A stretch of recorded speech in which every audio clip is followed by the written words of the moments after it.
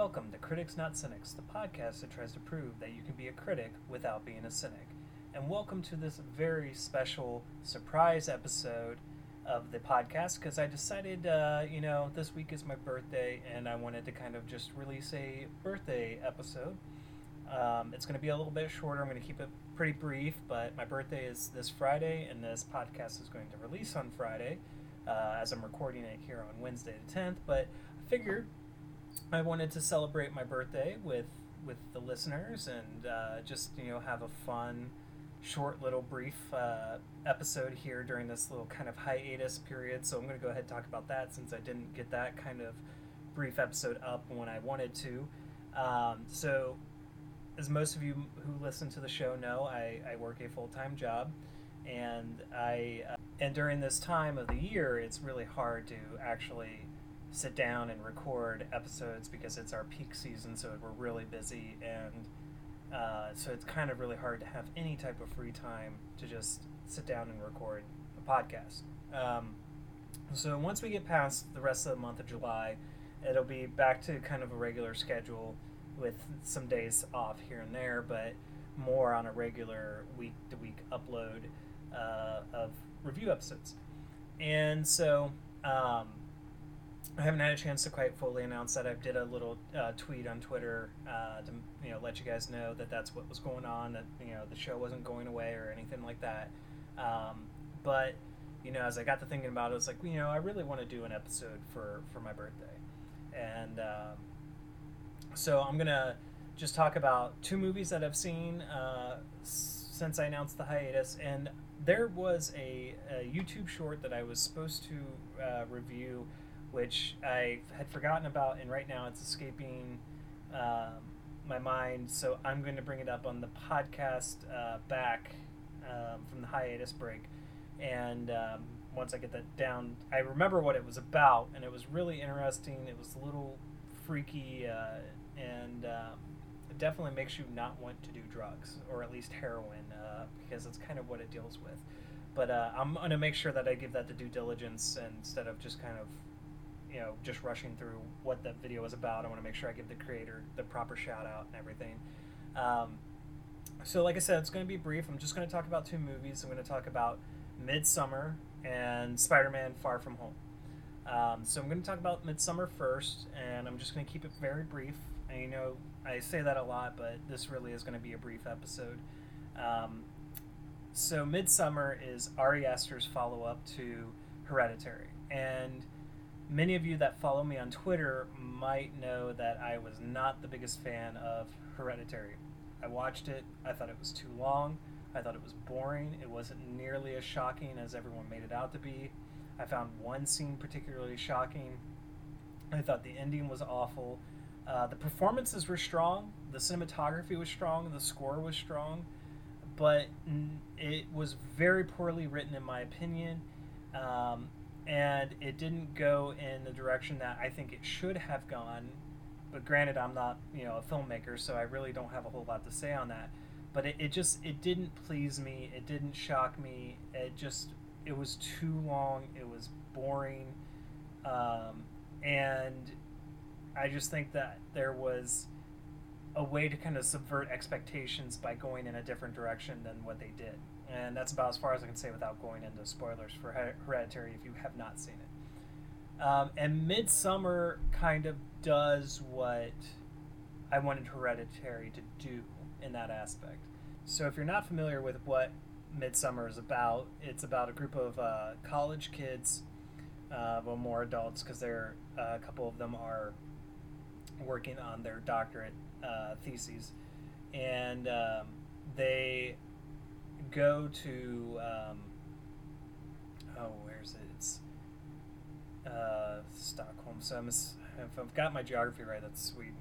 And they go to kind of this isolated community that celebrates this summer solstice, and they do a special celebration every 90 years. And as they're there for 9 days, and as each day progresses, things get particularly more concerning and horrifying and strange. And so the film opens up very strong. You get a very strong performance from Florence Pugh, if I'm saying her last name right, throughout the whole movie. The only thing that I didn't really care for in the beginning of the film was the, in my opinion, overacting, but I don't think it was the overacting on her part. It was just overacting that was requested by the director, of her crying a lot. It just seemed very too much. It was just over much. You know, it's just like I got it, but like it just went on too long, and it was a little too exaggerated. But it really sets up what the rest of the movie and Danny, Florence Pugh's character, is dealing with while they're on this trip. And you get very strong performances from Jack Reynor, from, like I said, Florence Pugh. Will Poulter is fantastic, and I can't remember the actor's name, but he plays Chidi on The Good Place. I particularly liked his performance, and this is also something that really helped me like this movie more than Hereditary. Was I could empathize more with the characters. They weren't all complete shits. Like, they had characteristics about them that were not great, but you could like them for certain aspects of their characters. And the one you could identify the most with is Danny. And so I couldn't really identify with any characters. Like, I couldn't sympathize. The only character I sympathized with in Hereditary was really the husband, but even he was not necessarily a great person either, because he was always kind of absent. Like, he thought he was doing his wife a favor by just letting her, you know, grieve, but really he needed to be there more for her. He needed to be more active in that relationship. And so, you know, and one of the really strong things, especially with Midsommar, and Hereditary did this well too, is practical effects.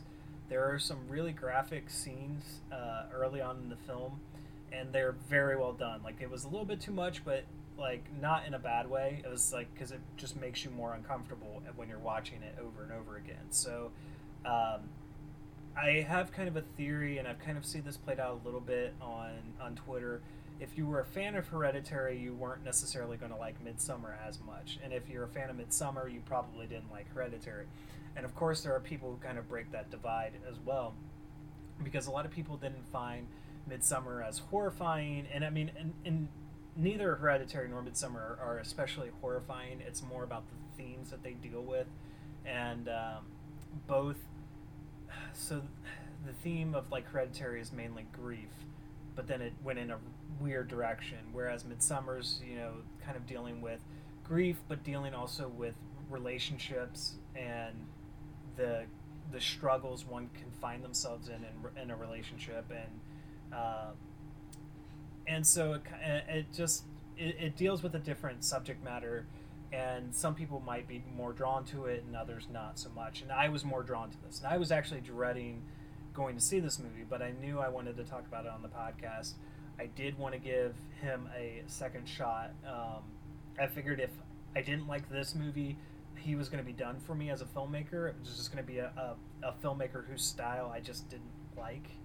And you know, that's fine. Everyone kind of has those filmmakers that just don't work for them. Doesn't mean that they're a bad filmmaker. It's just their style, their technique, the way they go about things just doesn't work for that person. And so right now he's kind of got a 50-50 track mark with me.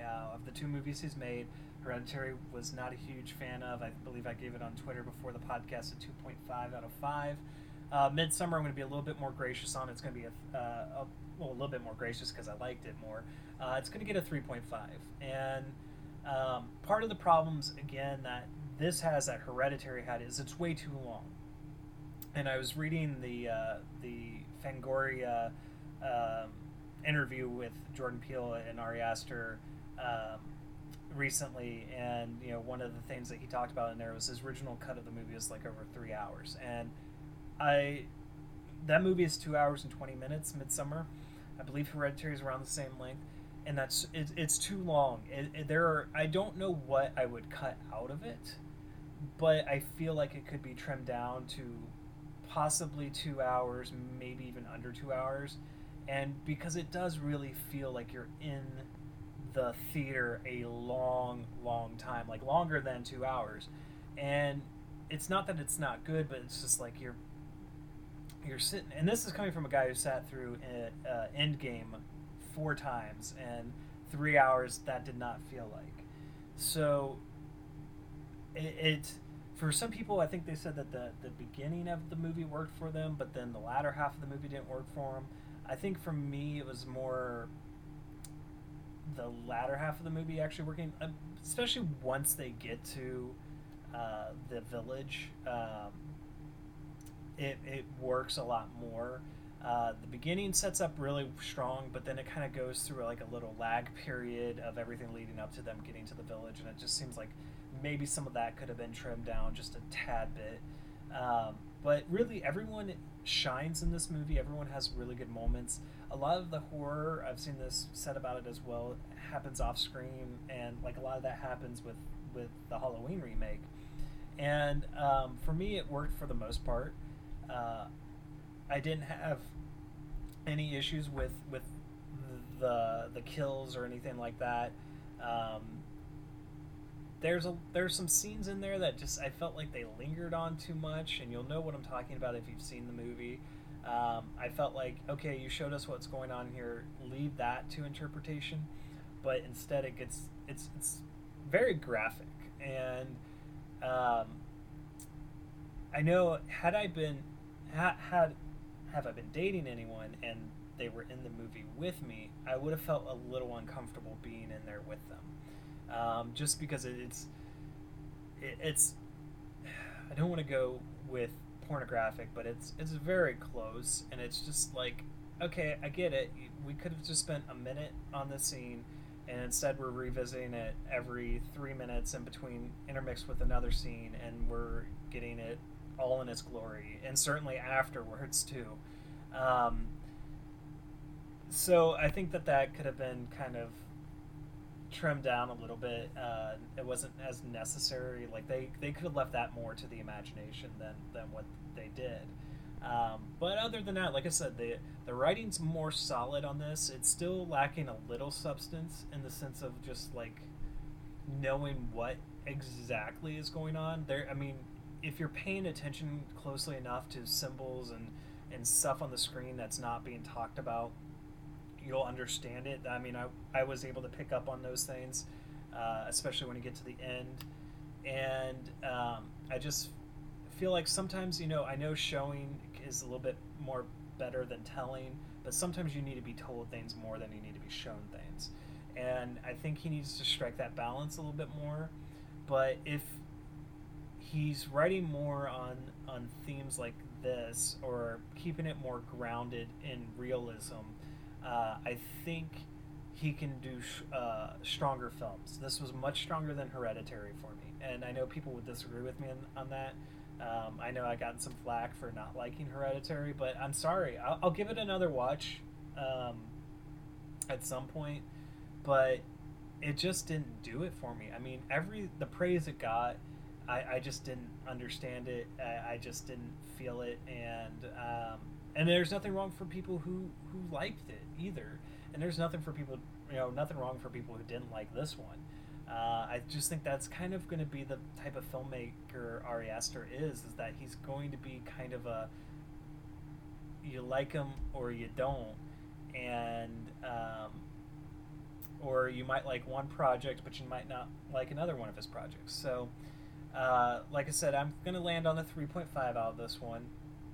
I might do kind of a more in-depth, discussion about it, probably when it comes out on home video, and I can sit down and kind of watch it and pause certain moments and kind of really mull over kind of what I think he's trying to do. And once I read more, the rest of the Fangoria article, it was really interesting read, and it's just long, so I just didn't have time to read all of it in one sitting. But I'm definitely gonna want to do a big kind of thematic discussion, and maybe see if I can get Panel on, if I can get Crystal from the Horror Nights In podcast, because I don't think she's seen it yet, but after she sees it, and maybe get another person on there, see what we all think of it, and we can talk more spoilers and more themes and more kind of what we thought the movie was really talking about.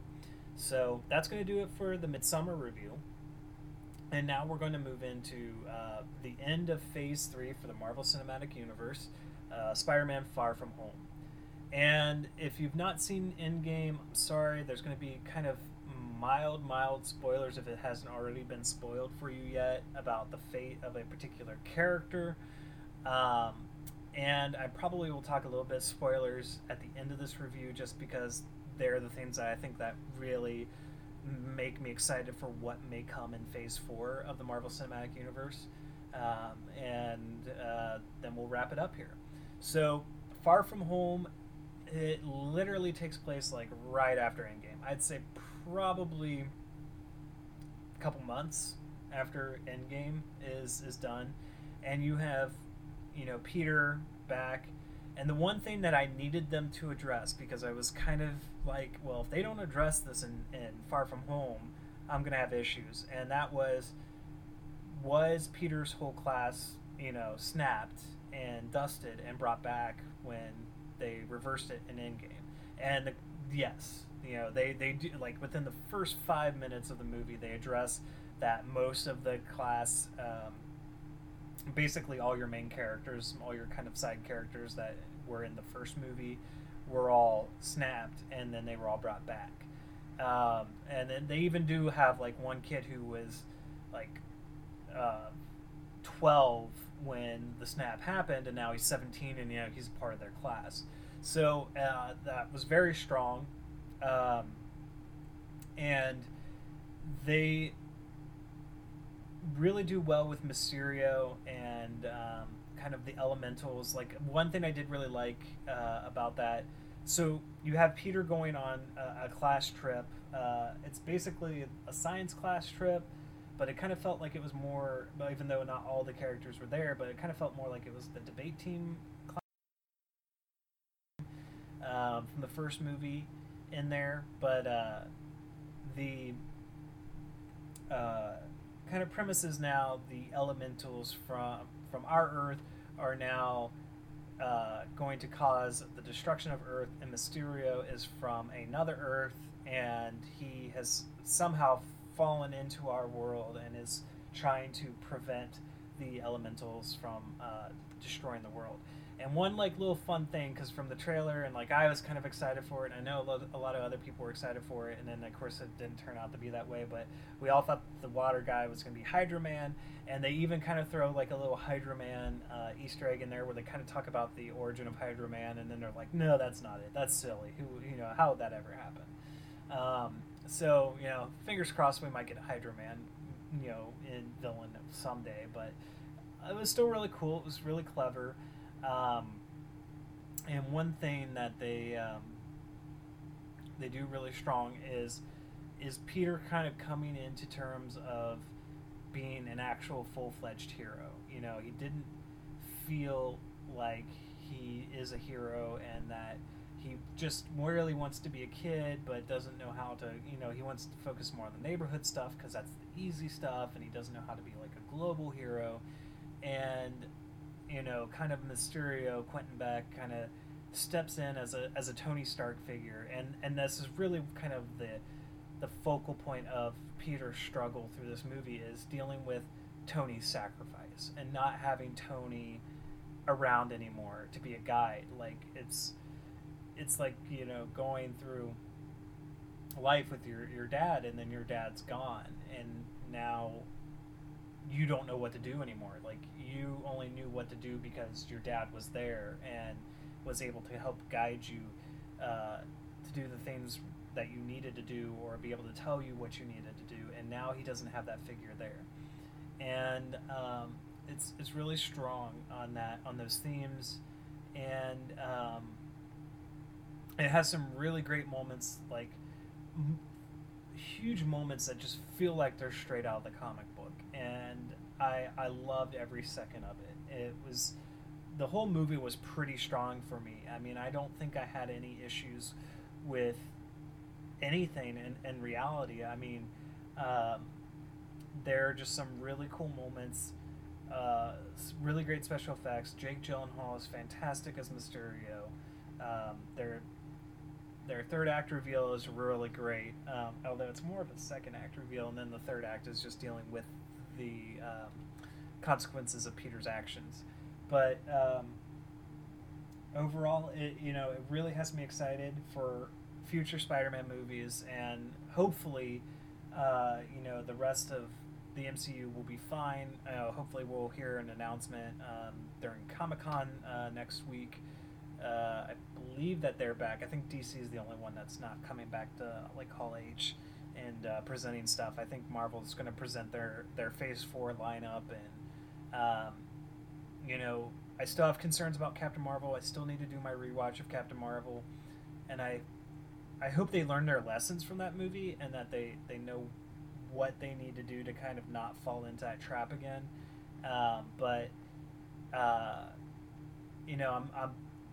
I'm very optimistic because of this movie, and so I've seen a lot of comparisons people saying that this is better than Spider-Man 2. I've seen people saying this is the worst Spider-Man.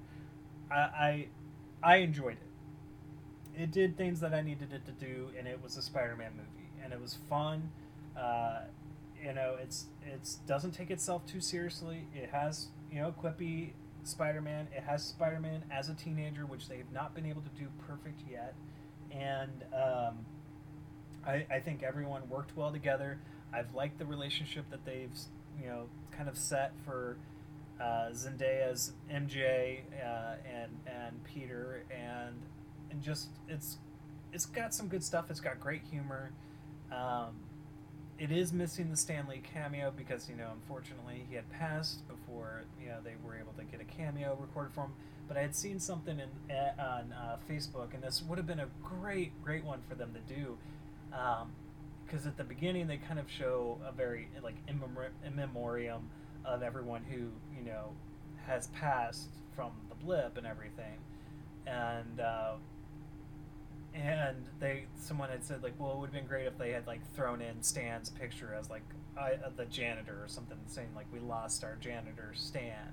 It would have been a way for them to be able to still have Stan in the movie without having him physically in the movie. But hindsight's 2020. I felt like it was missing a little bit because it didn't have that, but I still think it was still a very strong Marvel movie. It's probably one of my favorite Spider-Man movies. I think Spider-Man 2 still takes the cake on that.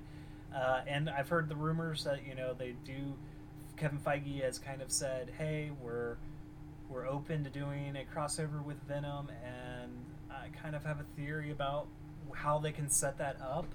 But we'll have to wait till you get to the spoiler section to hear how I think that they could go about doing this.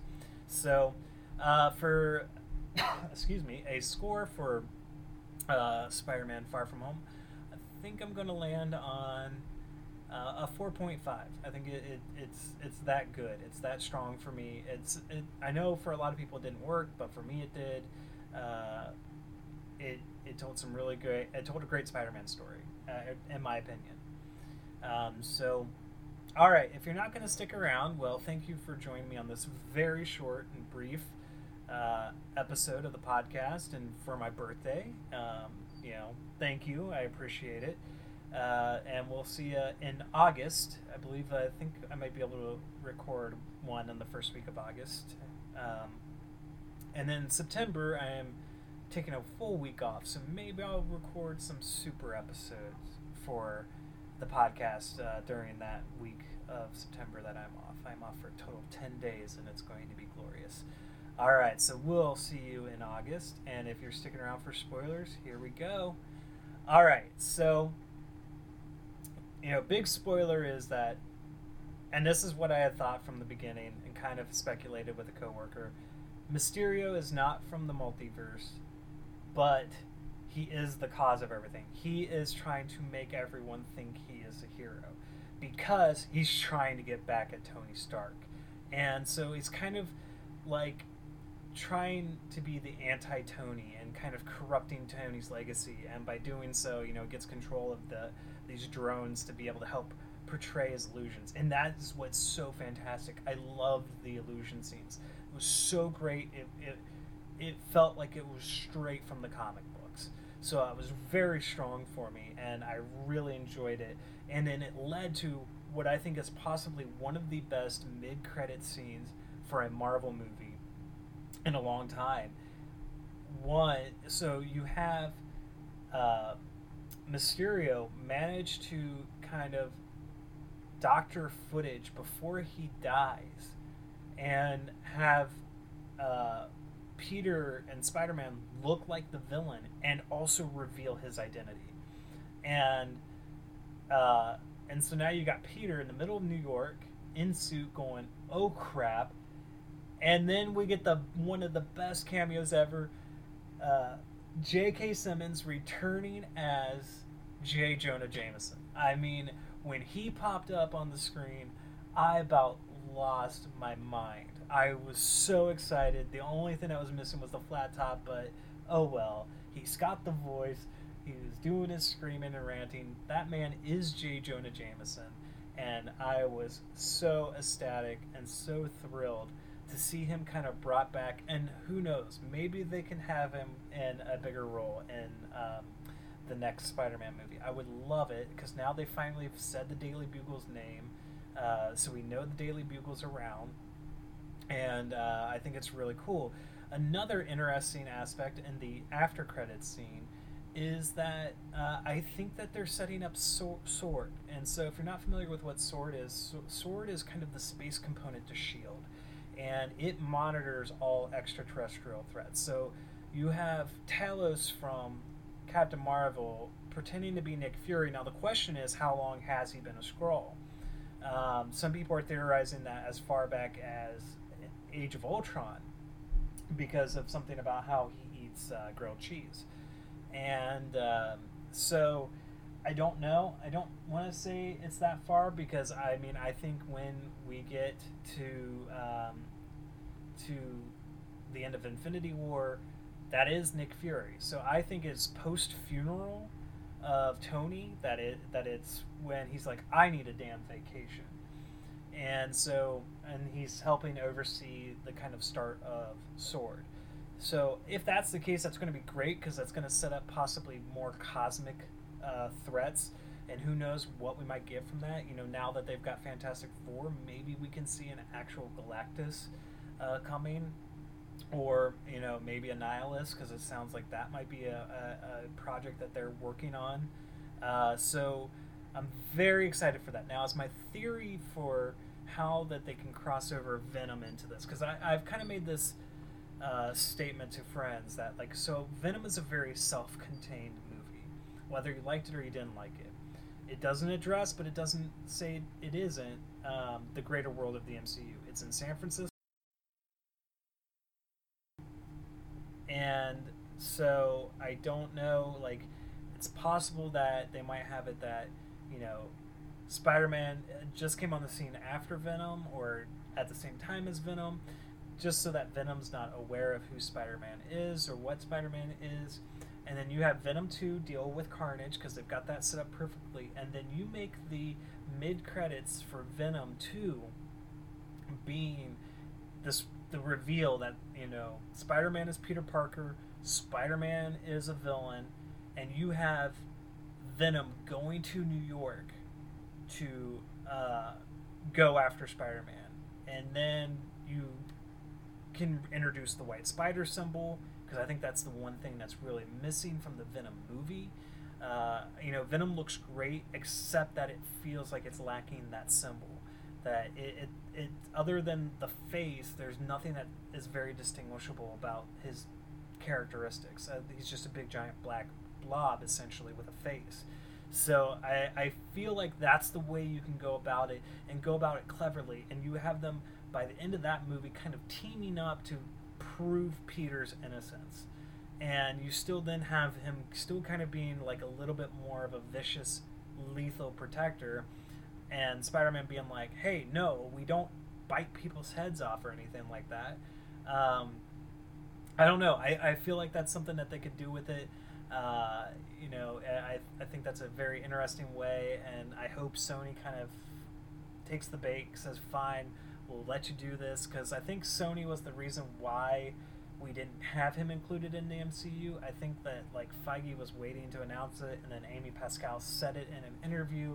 So Feige, who I think is very much in control of his power, wants only all of this in his own power, kind of as a retaliatory thing, said no, he's not a part of the MCU. And now that the kind of the bad blood's out of the way, Venom still made a crap ton of money in China, that it was successful. He might be more amenable to it, and I just want to see it because I liked this version of Venom. The movie itself, I think it needed a little bit better story, but I liked Tom Hardy as Eddie Brock, and I liked the portrayal of Venom. But on its story side, it was just a little weak. And so I think like you introduce Carnage, you have a great sequel with Carnage. You can even go full R with Carnage. I think they should go full R with Carnage, and then you can tone it down for a Venom Spider-Man crossover movie. Because I mean, if you're going to introduce Deadpool into the MCU, you're going to have to kind of tone him down a little bit if he's doing any type of crossover film. If he's doing his own film, you can stick with the R rating. But if you're putting him in with a character like Spider-Man or a character like Captain America, you're going to have to kind of tone him down a little bit. But that's my grand idea. That's my grand theory. We'll see if it plays out. I don't know. I've seen that the director of Far From Home wants Kraven to be in the next Spider-Man movie. I think that's perfect for what they've set up, because you can have Kraven being kind of a bounty hunter, wanting to go after Peter to get money and to bring him to justice. And I'm excited for it. I'm excited for the future of Phase 4 if they stick with this route. If they kind of fall into the Captain Marvel trap, we're going to have issues. But I'm optimistic, and I can't wait to see when they announce what the next slate of movies are. I'm already kind of just itching, waiting to see a trailer for a new movie. So, all right, guys, that's going to do it for this special brief episode of the podcast. Thank you for joining me, and, feel free to wish me a happy birthday if you want on Twitter at CriticsNTCynics. And for any screeners or anything you guys want covered on the podcast, I do have a couple things since this was a shorter episode, I haven't gotten watched yet, I was going to mention, but I'm going to save that for the return episode. You can always send me an email at critics.cynics@gmail.com, and I will see you guys in August. All right, bye.